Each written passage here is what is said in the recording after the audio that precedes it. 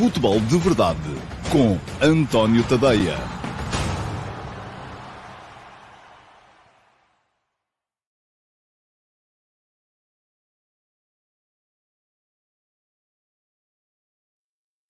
Olá pessoal, olá a todos, muito bom dia, sejam muito bem-vindos à edição número 679 do Futebol de Verdade para quarta-feira, dia 26 de outubro de 2022. Hoje começamos a horas e, guess what? Vai começar a ser assim todos os dias a partir daqui. Esta é a minha mensagem para mim próprio. Não é para vocês estão cá sempre a tempo, eu é que chego sempre atrasado e depois saio atrasado também e isso significa que o resto do dia fica todo ele encalacrado. Estou com seríssimos problemas de tempo para gerir aqui. Porquê? Porque há o Futebol de Verdade, há o último passo de manhã, há o F80 às 3 da tarde, há as gravações dos scripts do Mundial tenho que escrever os scripts do Mundial Vai ao Bar, gravar os episódios, fazer as lives, contactar as pessoas, há a RTP ainda depois, muitas vezes ao final do dia, é preciso tempo para ver futebol e isto acaba por não chegar para tudo. Portanto, novidade, e eu vou mesmo ter que me disciplinar. E aqui a culpa é minha, só minha, não é de mais ninguém, é mesmo só minha, porque o Futebol de Verdade, a partir de hoje, é mesmo assim. Começa ao meio-dia e meio em ponto, tenho que me habituar a estar aqui sentado em frente ao computador um minuto antes, pelo menos, e acaba à uma, enfim, à uma vai tocar outra vez um alarme para eu saber que está na hora de concluir e para vos mandar a todos para a hora do almoço ou de volta ao trabalho, conforme for o dia de cada um. Ora, muito bem. Hoje há muito futebol, há futebol que já se jogou ontem. O Benfica ganhou a Juventus, ganhou por 4-3, podia ter ganho por muito mais. Foi uma exibição fortíssima do Benfica, pelo menos durante 70 minutos. Depois, ali uma ponta final do jogo, em que o Benfica deixou ensombrar um bocado aquilo que podia ter sido um resultado que podia fazer abrir a boca de espanto a muita gente por essa Europa fora. Acabou no 4-3, chegou perfeitamente para o Benfica estar já nos oitavos de final da Liga dos Campeões. Parabéns ao Benfica e aos benfiquistas. Hoje vamos ter Flóculo Porto e Sporting a lutarem pela vida também. Deixem-me só olhar, e isto vai ser um novo registro do Futebol de Verdade, super speedado, vai ter mesmo que ser assim. Deixem-me só olhar aqui muito rapidamente para os vossos comentários. Mauro Matos, olá galera. Que grande Benfica, boa sorte para o Sporting e Porto hoje, é isso mesmo. Pergunta-me aqui o Jason Lima se eu não acho que o Schmidt levou muito tempo para mexer na equipa, e boa sorte aí para o Sporting e Porto para hoje. Acrescenta ao César Gonçalves, também na mesma onda, pergunta-me o que é que eu achei das substituições tardias por parte do Schmidt, visto que o Benfica tinha vindo a sofrer 2 golos quase de rajada, foi um jogo intenso e já havia fadiga, grande jogo do Benfica, e o Filipe Milhomes acrescenta que acha que o erro não foi do Schmidt. Alguém na equipa técnica dele devia estar avisado das capacidades do jogador que entrou para a lateral esquerda, com o base já desgastado. Filipe, vamos lá ver. O chefe da equipa é o Schmidt, portanto, com certeza que alguém estava avisado, mas já lá vamos falar um bocado detalhe daquilo que foi o jogo de ontem, embora já sabem como é que funciona. A análise mais detalhada há de sair depois, ainda há mais essa, não me lembrava já dessa, há de sair depois mais tarde, na crónica de jogo, que há de sair hoje, espero eu conseguir acabá-la a tempo, ainda antes de começarem os jogos do Flóculo Porto e do Sporting, porque senão isto começam a encavalitar-se umas coisas nas outras e fica muito, muito, muito, muito, muito complicado. Aqui o Bruno Almeida não gosta que se critique o Schmidt, comédias a criticar o Schmidt, só no Benfica mesmo, deviam estar a fazer vénias, e acrescenta a seguir, vamos é buscar o Jesus. Enfim, ó Bruno, nem tanto ao mar, nem tanto à terra, temos que ser... ninguém está a salvo da crítica. Toda a gente pode ser criticada. É simplesmente que eu vejo as coisas. O Roger Schmidt está a fazer um trabalho extraordinário no Benfica, e eu ainda ontem falei sobre isso e escrevi sobre isso no último passo de ontem, mas isso não quer dizer que de vez em quando não meta uma galga ou outra. E ontem eu concordo, acho que ele tardou demasiado a mexer na equipa, e não era preciso ninguém da equipa técnica saber que vinha aí o Willing Júnior para dar cabo do lado direito da defesa do Benfica. Era mesmo porque convinha de vez em quando também mexer um bocadinho, porque me parece que fazia sentido que tivesse. Mas enfim, já lá vamos mais à frente. Ora, muito bem, está aqui muita interação. Eu depois vou tentar responder. Não consigo. Pois é, não consigo mesmo responder, porque, enfim, Quem vir que eu não respondo nas perguntas no live chat, façam um favor, deixem depois as perguntas na emissão gravada, na caixa de comentários. E se fizerem isso, edição gravada, caixa de comentários, não só se habilitam a ter a pergunta na MUS para amanhã, porque eu todos os dias escolho uma pergunta das que estão na caixa de comentários de emissão gravada para responder aqui no direto do Futebol de Verdade, como eu vos respondo, nem que seja por texto, se não forem selecionados como pergunta na MUS. Ora, muito bem, o que é que eu tenho que vos dizer para fazerem isso? Para saberem sempre que, quando vai começar o Futebol de Verdade, deixa-me lá tirar daqui este comentário. O Jorge Jesus, com certeza, que já agradece a exposição, mas já chega. Para serem avisados pelo YouTube sempre que eu entro em direto, quer seja no Futebol de Verdade, segunda a sexta, meio-dia e meia, quer seja nos episódios diários do Mundial Vai ao Bar, todos os dias, segunda a domingo, 19 horas, no meu canal de YouTube, o que é que têm que fazer? Subscrever, inscrever-se no meu canal de YouTube, não pagam nada, é bola zero, é seguirem este link que está aqui para poderem, se ativarem as notificações, ser avisados sempre que eu entro em direto ou sempre que há um conteúdo novo no meu canal de YouTube. Além disso, quem quiser depois um bocadinho mais de profundidade, quem quiser, por exemplo, as crónicas de jogo, e já, enfim, com meia hora de programa, não é possível fazer aqui uma análise tão detalhada como eu gostaria, até porque não tenho aqui maneira de colocar imagens para vós. Quem quiser uma análise um bocado mais detalhada é subscrever o meu Substack. Está aqui a passar... não é isto. Enganei-me Ainda que giro. É este que é. O último passo regressa a 4 de julho. Isto já nem fazia sentido estar aqui. Vou já apagar. Vai já direitinho para o lixo. Já foi. Agora sim. Quem quiser análise mais detalhada é subscrever o meu Substack, tadeia.substack.com. Está aqui a passar em rodapé neste preciso momento. É só chegar lá, deixarem o vosso e-mail para serem subscritores gratuitos. Não pagam nada também, não têm acesso a tudo. Se quiserem acesso a tudo o que são conteúdos escritos do meu Substack, então aí sim, convém que façam uma subscrição premium. São 5 euros por mês. É menos de um café por dia, qualquer, é quase um café por semana. Portanto, não tem nada a ver. Bom, vamos lá em frente. Temos que ir para a pergunta na MUS de hoje. E cá está ela, a pergunta na MUS de hoje, que foi selecionada no programa de ontem, nas perguntas colocadas na emissão gravada na caixa de comentários do programa de ontem, do Futebol de Verdade de ontem. Selecionei a pergunta do João Morgado Ferreira. Olá, João, já vi que está aí, até porque já fez uma variação desta pergunta aí no live chat hoje. E pergunta-me o João, com este excelente rendimento do Rafa, será que todo o processo dele sair da Seleção Nacional valeu a pena? Pode ser lógico ele voltar? E que falta ele poderá fazer no Mundial? Portanto, são 3 perguntas na MUS. Não é só uma, são 3. E eu quero ver se não me esqueço de nenhuma delas na resposta. Ora, muito bem, deixe-me cá pensar. Portanto, se fez sentido todo este processo do afastamento do Rafa da seleção? Não. Mas isso eu acho desde o início. Acho que a reação... Mas quem se auto-afastou foi o jogador.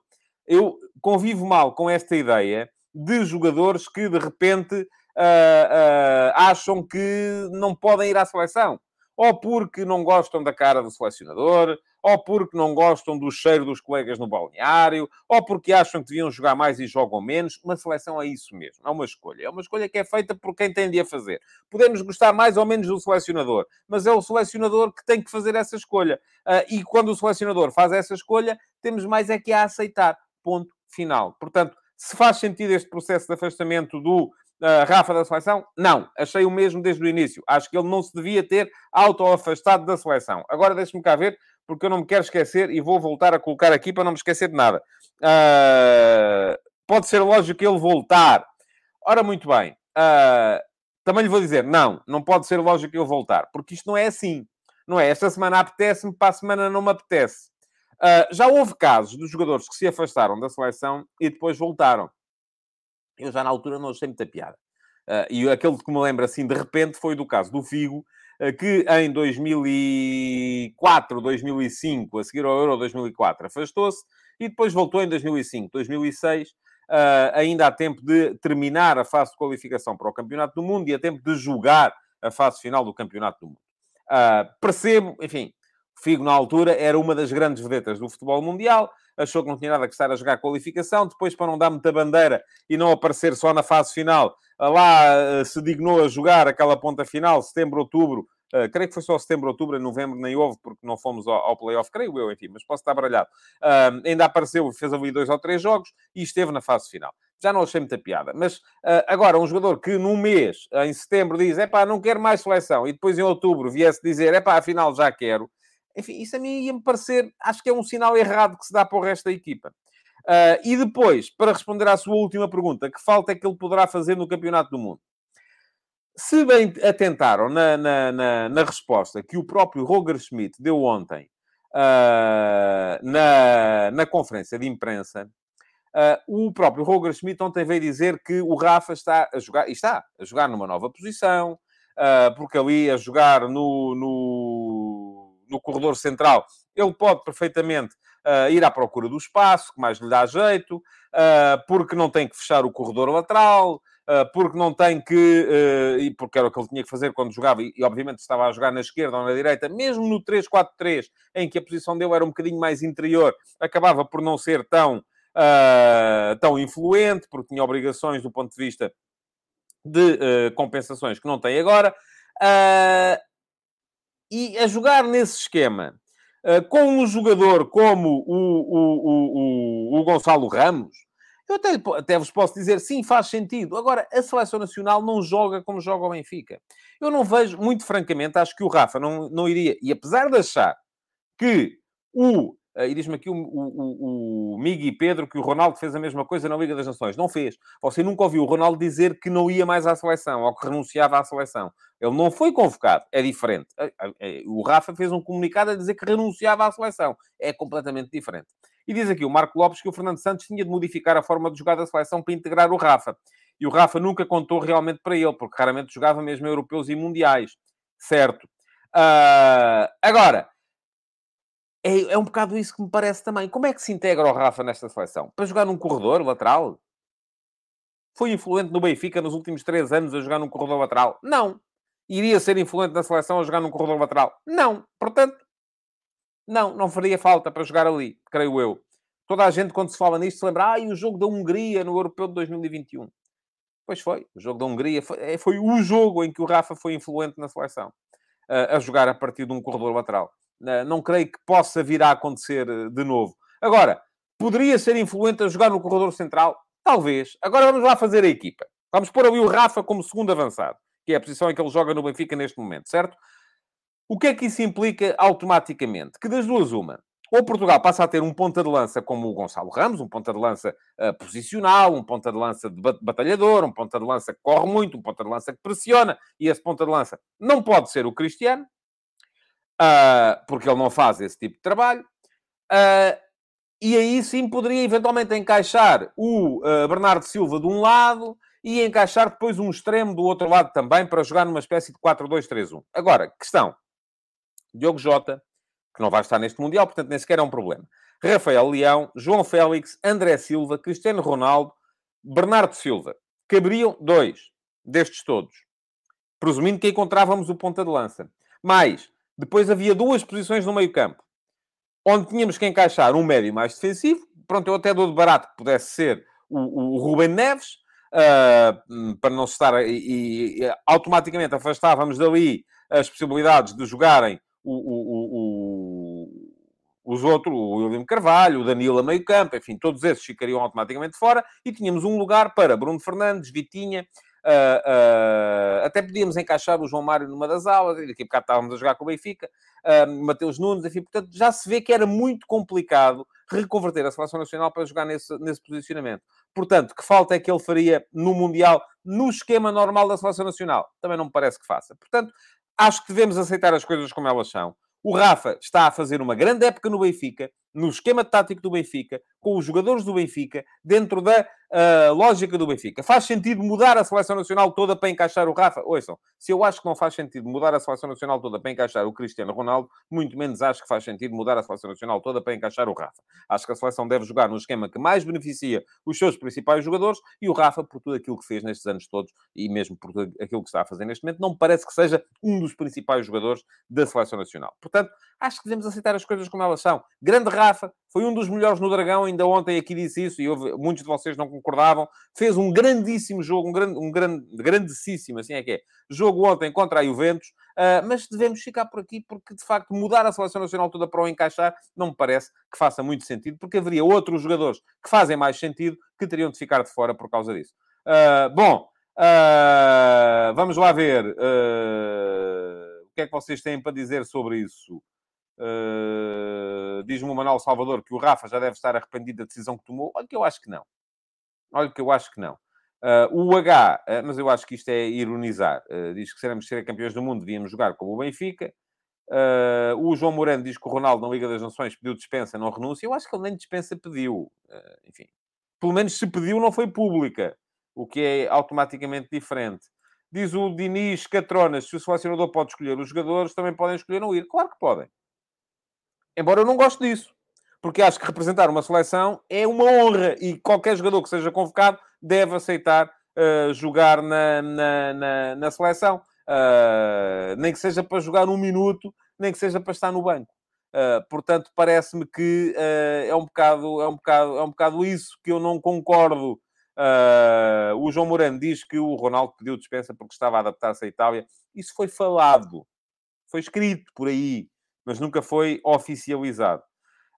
Bom, vamos seguir em frente, porque para cumprirmos a meia hora temos mesmo que ir avançando e temos que passar já, e tenho que tirar daqui este comentário, para agora sim colocar aqui o separador para os ataques rápidos, e vamos lá falar dos ataques rápidos de hoje, que é basicamente para vos falar daquilo que se passou ontem na Liga dos Campeões e daquilo que se vai passar hoje também.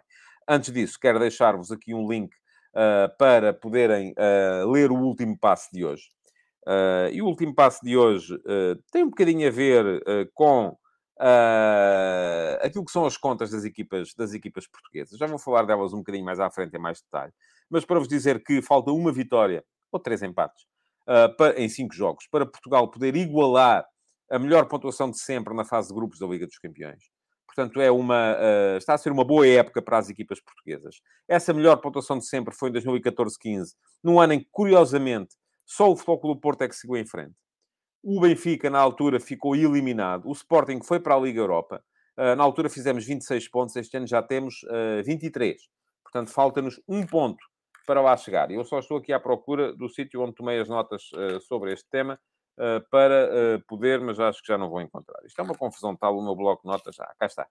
É uma confusão tal, o meu bloco de notas, que não dá sequer para... Enfim, vamos esquecer. Quem quiser saber, vai ver o último passo. Não podemos perder muito tempo com isso aqui hoje também, porque se queremos cumprir a meia hora, não há tempo a perder com isso. Mas a questão é que, por exemplo, se Portugal conseguir ter 3 equipas, e ainda é possível, eu no último passo fiz as contas às previsões, por exemplo, do 538, e dá uma percentagem de cerca de 29% de hipóteses para Portugal ter as 3 equipas nos oitavos de final da Liga dos Campeões. É uma percentagem muito superior à possibilidade que tem, por exemplo, a Espanha de lá chegar. Porquê? Porque a Espanha já tem o Sevilha eliminado, já tem o Real Madrid apurado, tal como Portugal já tem o Benfica apurado, mas depois as coisas estão muito complicadas, tanto para o Barcelona, que provavelmente até vai ser eliminado já hoje, como para o Atlético de Madrid. Vamos a ver o que é que o Atlético faz hoje também.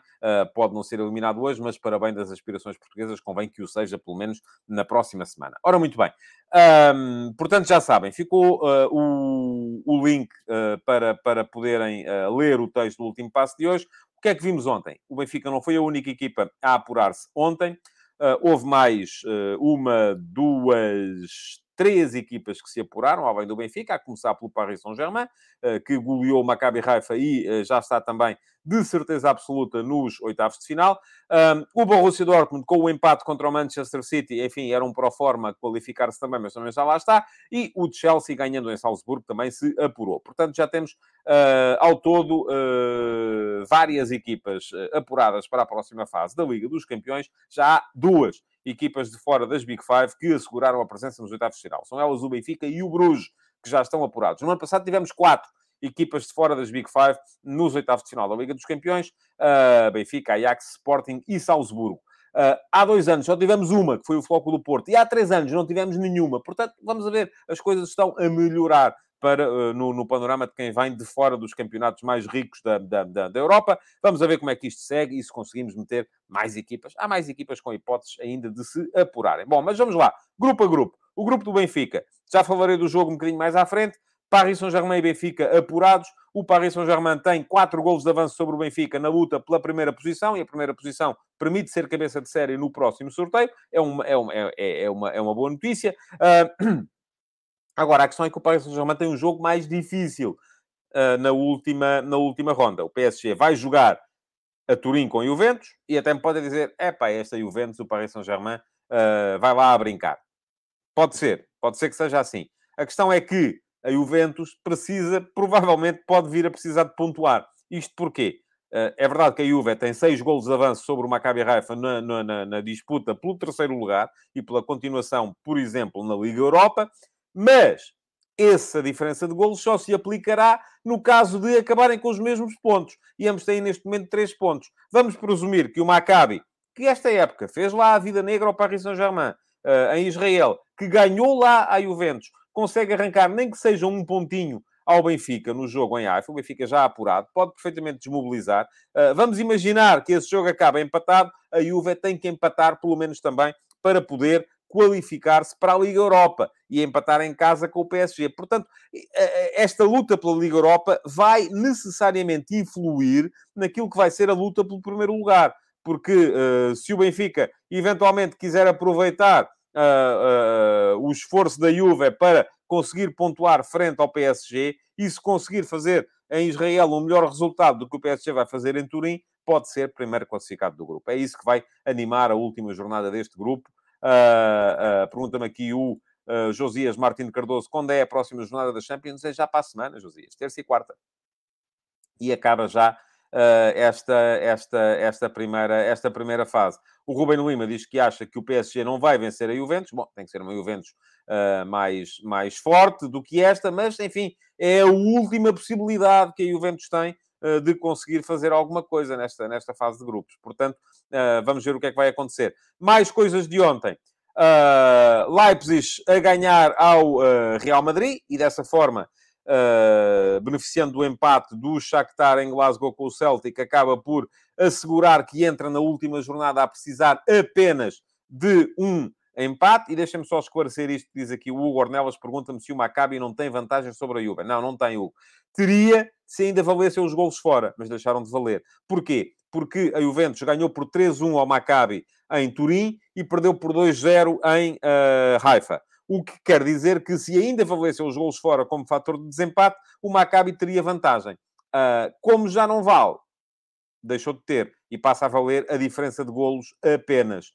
O Luís Pires pergunta se os jogos vão ser à mesma hora. Claro que sim, têm mesmo que ser à mesma hora. Não há outra maneira de encarar esta questão. Muito bem, estava a dizer, portanto, Leipzig vai para a última jornada, depois daquele início catastrófico, com a derrota em casa contra o Shakhtar, vai para a última jornada jogar no terreno que o Shakhtar escolher para não vai ser em Donetsk, porque estamos em guerra, não é por lá, mas no terreno em que o Shakhtar escolher, e sabe que empatando se apura, perdendo vai o Shakhtar. No outro grupo, portanto, aqui já temos Borussia Dortmund e Manchester City apurados, e no outro grupo temos o Milan, que ontem, com a vitória em Zagreb, vai definir também no jogo contra o Salzburgo quem vai ser o outro apurado. Já está o Chelsea apurado, e Milan e Salzburgo vão discutir entre si na última jornada quem será também apurado, sendo que o Milan tem a vantagem e por isso lhe basta o empate. Hoje, o que é que temos hoje? Hoje vamos ter um Ajax-Liverpool que muito provavelmente vai dar mais um apurado, e só não acontece se o Ajax ganhar o Liverpool pelo menos por 2 golos. Se o Ajax ganhar por 1, o Liverpool está apurado. Se empatar, o Liverpool está apurado. Se o Liverpool ganhar, o Liverpool está apurado. Se o Ajax ganhar por 2 golos ou mais, ainda vai para a última jornada a decisão, mas muito dificilmente deixaremos de ter, com certeza, o Liverpool na próxima fase da competição. E, por fim, Inter, Victoria Pilsen, sendo que o Victoria Pilsen tem 0 pontos até este momento. E para que o Barça possa ter ainda assim alguma esperança de se qualificar, neste momento temos o Bayern já apurado neste grupo, o Barça com 4 pontos, o Inter com 7, o Inter com vantagem no confronto direto, portanto, para o Barça manter alguma esperança de poder vir a qualificar-se, vai ter que fazer hoje melhor na recepção ao Bayern do que o Inter na recepção ao Victoria Pilsen, o que é difícil, tendo em conta que o Victoria Pilsen tem 0 pontos até este momento. Portanto, muito provavelmente, basta que o Inter hoje ganhe ao Victoria Pilsen em casa para que o Inter possa desde já também qualificar-se e carimbar o afastamento do Barcelona da próxima fase da Liga dos Campeões pela segunda época consecutiva, meus amigos. Isto é que é extraordinário. É o Barça, 2 anos seguidos, não conseguir passar da fase de grupos. Alguma coisa está, de facto, invertida. Entramos, então, nas equipas portuguesas e estamos a chegar ao fim. Isto vai ser lindo. Para vos falar, então, dos jogos de hoje. Flóculo Porto em Bruges. O Bruges já está apurado, pode até eventualmente entrar em campo de uma forma um bocadinho mais descomprimida. O Porto tem o David Carmo e o Uribe em risco de suspensão para a última jornada. O Porto sabe sempre que mesmo que perca hoje, o Porto sabe que entra na última jornada com todas as hipóteses de se apurar. Basta ao Porto, se perder hoje, ganhar na última jornada ao Atlético de Madrid e está nos oitavos de final. Agora, isso traz à memória aquilo que se passou no ano passado, não é? O Porto também entrou a saber que ganhando o Atlético se apuraria e perdeu. Portanto, vamos ter, com certeza, um Porto... enfim, o Porto até se pode apurar hoje. Basta que ganhe hoje em Bruges e o Atlético não ganhe ao mesmo tempo no jogo contra o Leverkusen. O que pode acontecer, enfim, eu com este Atlético de Madrid já não sei de nada. Mas, de qualquer forma, para o Porto fica essa vantagem de, mesmo que corra mal hoje, ainda tem depois mais uma hipótese. Já o Sporting, não. O Sporting vai jogar hoje fora com o Tottenham, tem a vantagem de poder voltar a contar com o Coates, e já se sabe que o Coates faz sempre falta à defesa do Sporting. Não vai ter Pedro Gonçalves, o que vai dar ali a curiosidade de vermos com certeza o Edwards a jogar a partir da esquerda, ou ele ou o Trincão, um dos dois vai ter que jogar a partir da esquerda, mas o que é que acontece? Acontece que o Sporting, se perde hoje, e o Marselha ganha em Frankfurt, o que eu também vou ser muito honesto, não acredito que aconteça, não creio que o Marselha possa ganhar em Frankfurt, mas se o Sporting perde hoje e o Marselha ganha em Frankfurt, o Sporting fica desde já eliminado. O Sporting também se pode apurar, atenção, basta-lhe ganhar, enfim, é ganhar fora ao Tottenham num dia em que o Tottenham, ganhando, sabe que se qualifica, não deve ser naturalmente fácil, apesar das ausências de alguns jogadores do Tottenham. Mas ia dizer que basta ganhar, e o basta aqui é naturalmente entre aspas, e esperar que o outro jogo entre Marselha e Frankfurt acabe empatado. Pode acontecer, pode perfeitamente acontecer. Vamos então entrar no ataque organizado de hoje para vos falar do jogo de ontem. E já sabem, aquilo que vos disse é que a crónica vai sair mais logo. Portanto, análise mais detalhada, poupem aos vossos comentários a dizer isto foi uma análise muito pela rama e tal. É o tempo que temos. E mesmo assim vou superar a meia hora. Já percebi que sim, porque já vamos com... enfim, falta 1 minuto para tocar a buzina, portanto... E hoje não é uma buzina. Temos aqui um sinal novo, que vocês não gostavam da buzina e, portanto, eu mudei. Só para vos dizer, porque diz aqui o David Resina, muito difícil que o Sporting se apure, é porque tem desvantagem no confronto direto com o Marselha. E o Sporting, para se apurar, já sabe que tem que fazer mais pontos nas últimas 2 jornadas do que o Marselha, ou então isso significaria que o Tottenham tinha que ficar de fora. Vamos lá! Agora, por acaso, lembrei-me da história da Tarja na VCI e lembrei-me aqui por causa do Rafael Calçada colocar aqui este buzina. Não tem nada a ver. Aliás, a minha buzina é muito anterior a essa história toda. Benfica e Juventus. Grande jogo do Benfica. O Benfica entrou muito, muito forte. Aliás, durante os primeiros, e eu costumo estar a ver os jogos... Aí está ele. Pronto. Vamos parar. E eu vou só aqui, em 5 minutos, são os descontos, em 5 minutos, explicar aqui rapidamente aquilo que se passou no jogo, sendo que já sabem, vos deixo depois a ideia de que, se quiserem uma análise mais detalhada, é na crónica que vai sair no meu Substack, e está aqui em baixo o endereço a passar, tadeia.substack.com. Eu costumo olhar para os jogos sempre na perspectiva já de tentar encontrar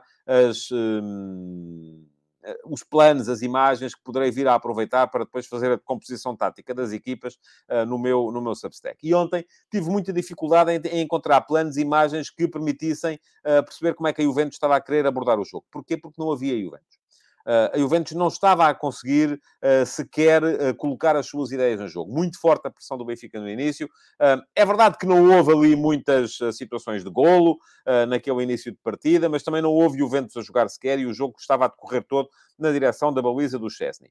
Agora, foi um jogo, de certa forma, marcado. João Lopes, para lá com o processo dos e-mails. Pá. Você já fez 200 perguntas sobre o processo dos e-mails. Eu já lhe respondi por escrito no YouTube. Vou falar do processo quando houver conclusões. E você, se quiser continuar a amassar a minha cabeça e a toda a gente que aqui está a fazer perguntas em permanência sobre o processo dos e-mails, é pá, continuo, mas não há paciência, muito francamente. É que não há paciência. Aliás, não sou só eu que já não tenho paciência. Olha, o Vítor Martins fez aqui um superchat para dizer: peço desculpa pelo tópico fora do tema, mas acho que o João Lopes só está aqui para criar mau ambiente entre esta comunidade. Eu não vou a esse ponto. Mas, João, se eu não lhe respondo à primeira, ou à segunda, ou à terceira, ou à décima, ou à quinquagésima, é porque não me interessa. Ponto. E se está mal, meu amigo, vá para um sítio onde lhe respondam às coisas. Eu respondo-lhe aquilo que eu acho que posso responder. Em relação a processos que estão a ser em julgamento, obviamente não lhe vou responder. Quero lá saber. Vamos esperar. Está bem? Pronto. Já gastei aqui um minuto que não queria. Está a ver? Caramba. Bom. E se quiser continuar a fazer perguntas sobre o processo dos e-mails, continua, homem. Eu não vou responder a mais nenhuma, a não ser que haja conclusões a tirar. Pronto, é isso. Quer que lhe diga outra coisa? Ontem havia muita gente indignada por ter sido notícia que o João Pinheiro tenha sido chamado. Eu não acho, não há razão nenhuma para indignação. Foi chamado e tem mais é que ser. Estava lá, tem mais é que ser. Agora não vou, de repente, só porque ele foi chamado a testemunhar, condenar o homem. Não vou. Bom, Benfica, Juventus. Vamos lá ver. Início de jogo muito forte. O Benfica marca praticamente na primeira ocasião de golo que cria. O livre com o cabeceamento do António Silva. Má marcação da defesa da Juventus. Mas é um jogo marcado de início por duas questões. Primeira, a questão posicional. A Juventus organizada em 3-5-2. Poderia pensar-se que a Juve podia... e já estão aqui a dizer-me que eu não posso pisar a casca de banana, e o João Ferreira estava aqui a dizer que estava aí tão bem. Pois estava, mas ouça, isto são tantas. São tantas. Pergunta ao João Lopes se ele é ou não condicionado. Onde é que está? Está aqui. A partir do momento em que é chamado. Não! Pronto, está respondido. Da mesma forma que os árbitros envolvidos no processo apitourado continuaram a apitar jogos. Pronto, também não foram condicionados. E muito bem. É assim que as coisas funcionam. Jogo marcado por duas questões. Primeira questão, posicionamentos. A Juventus em 3-5-2, com três médios. Com o Locatelli, que me pareceu fazer uma exibição fraquinha. Mas também depois com o McKennie e com o Rabiot. Enfim, eu ontem tinha dito aqui que me parecia que a Juve podia fazer aqui um upgrade relativamente ao valor do seu meio-campo. Não fez. Podia parecer que tinha vantagem numérica porque Locatelli, McKennie, Rabiot contra Enzo Pérez e Florentino 3-2. Enquanto depois lá atrás sobrava gente, porque a Juve tinha três centrais, Danilo, o Bonucci e o Gatti, contra apenas o Rafa, vamos colocar aí o Rafa, e o Gonçalo Ramos. Mas a questão é que os posicionamentos do João Mário e do Orsnes, e eu vou provar isso depois na crónica de jogo, eles colocaram-se sempre, eu disse Enzo Pérez outra vez, está-me aqui o Jorge Mutemba a corrigir, a dizer Enzo Fernandes, disse Enzo Pérez, peço desculpa. Mas estava a dizer que a colocação do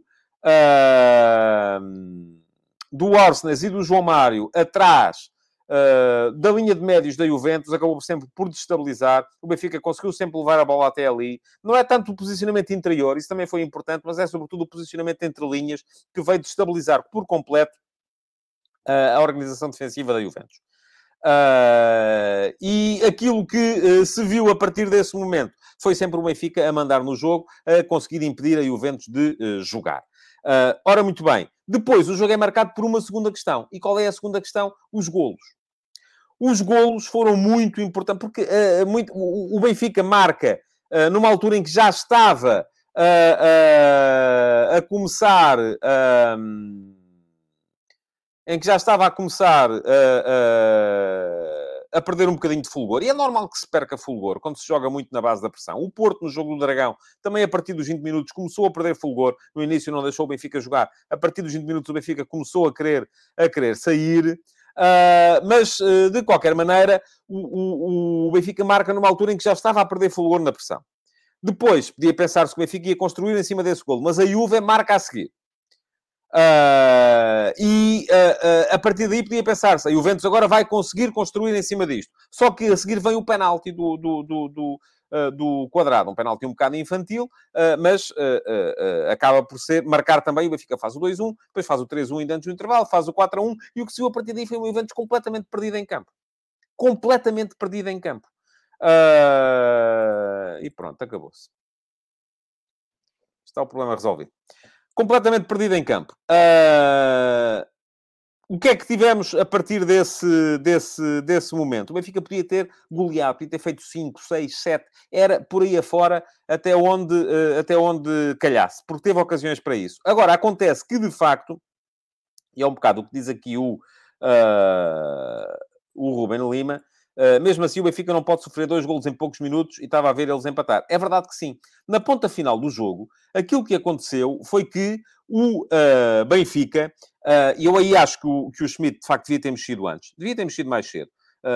Não é uma questão de cansaço, não é uma questão de fadiga, é uma questão de... A Juve mudou para 4-4-2, depois insere ali alguns jogadores novos, o Solé, o Willing Jr., foram jogadores que trouxeram uma dinâmica diferente à equipa, o próprio Miretti trouxe uma dinâmica diferente à equipa, a Juve melhorou com as substituições, quando abdicou de algumas estrelas e colocou em campo os jogadores mais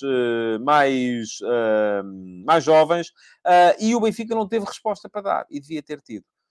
E quando não teve resposta para dar, pôs-se a jeito. É verdade que a Juve marca em 2 lances, são os 2 únicos que queria, mas gera ali uma certa complicação, até do ponto de vista mental, para a equipa do Benfica. O Benfica ainda pôde fazer o 5-3, na bola, num contra-ataque após um canto em que o Rafa mete a bola no poste, mas a verdade é que podia ter ali perdido ainda a possibilidade de ganhar o jogo, um jogo em que foi amplamente, francamente superior ao adversário. Já sabem como é, a crónica do jogo há de sair mais logo. Vou deixar aqui o link para quem quiser, ainda não está disponível, mas vai estar mais logo disponível para quem quiser ler a crónica detalhada no meu Substack. Antes de me ir embora, quero ainda, e temos aqui mais um superchat do Josias Martins Cardoso. Obrigado, Josias, pela paciência e às vezes, garanto, é preciso ter muita. Hoje, enfim, rebentei. Às vezes acontece. Muito obrigado. Bom, mais coisas. Dizer-vos que houve um F80 ontem. Há todos os dias F80, já sabem como é. Ontem saiu o Lucas. O Lucas era um jogador da Académica e do Boa Vista, que depois acabou a carreira no Estrela Vermelha de Belgrado, que abandonou porque lhe foi detectado um problema cardíaco. Ele, inclusive, depois envolveu-se com o sindicato para poder chamar a atenção para os riscos de morte súbita nos jogadores de futebol. Acabou por falecer muito jovem, mas faria anos ontem. Foi lembrado no F80. Já sabem, o F80 todos os dias traz um jogador novo, um jogador que fará ou faria anos no dia e vai durar a cadência diária até ao final do mês de outubro. A partir de novembro, como faz um ano, tivemos um ano, um jogador por dia, 365 jogadores, vamos passar a ter apenas um jogador a cada semana, porque, de facto, não consigo aguentar esta cadência. Fica aqui o link também para quem quiser ler o F80 do Lucas. Temos mais um superchat, deixem-me só chamar a atenção para isso, do Jorge Fernandes, diz que o Schmidt mexe na equipa tarde, o jogo do Porto foi exceção, e é verdade que sim, por isso é que foi assinalado nessa altura. E pronto, e de resto, lembrar-vos que todos os dias temos um novo episódio do Mundial Vai ao Bar. Hoje, às 19 horas, vai sair mais um. São histórias muito engraçadas, podem ver aqui mesmo no meu canal de YouTube, e ficar a saber a história do Campeonato do Mundo de Futebol, que vai começar a edição de 2022, já em novembro, no Qatar. Pronto, e há também lives, claro, não é? Mas isso, as lives são à segunda e à sexta. Quem quiser subscrever o meu Substack, está a passar aqui em baixo o endereço tadeia.substack.com, tem acesso, entre outras coisas, também a assistir ao vivo às lives do Mundial Vai ao Bar, feitas em colaboração com a MUS e no espaço da Couch Sports Bar, na Rua do Alecrim, aqui em Lisboa. Muito obrigado por terem estado aí desse lado. Deixem o vosso like. Amanhã volta mais uma edição do Futebol de Verdade, a ver se amanhã consigo ficar abaixo dos 40 minutos. Muito obrigado a todos. Até amanhã. Futebol de Verdade, em direto de segunda a sexta-feira, às 12h30.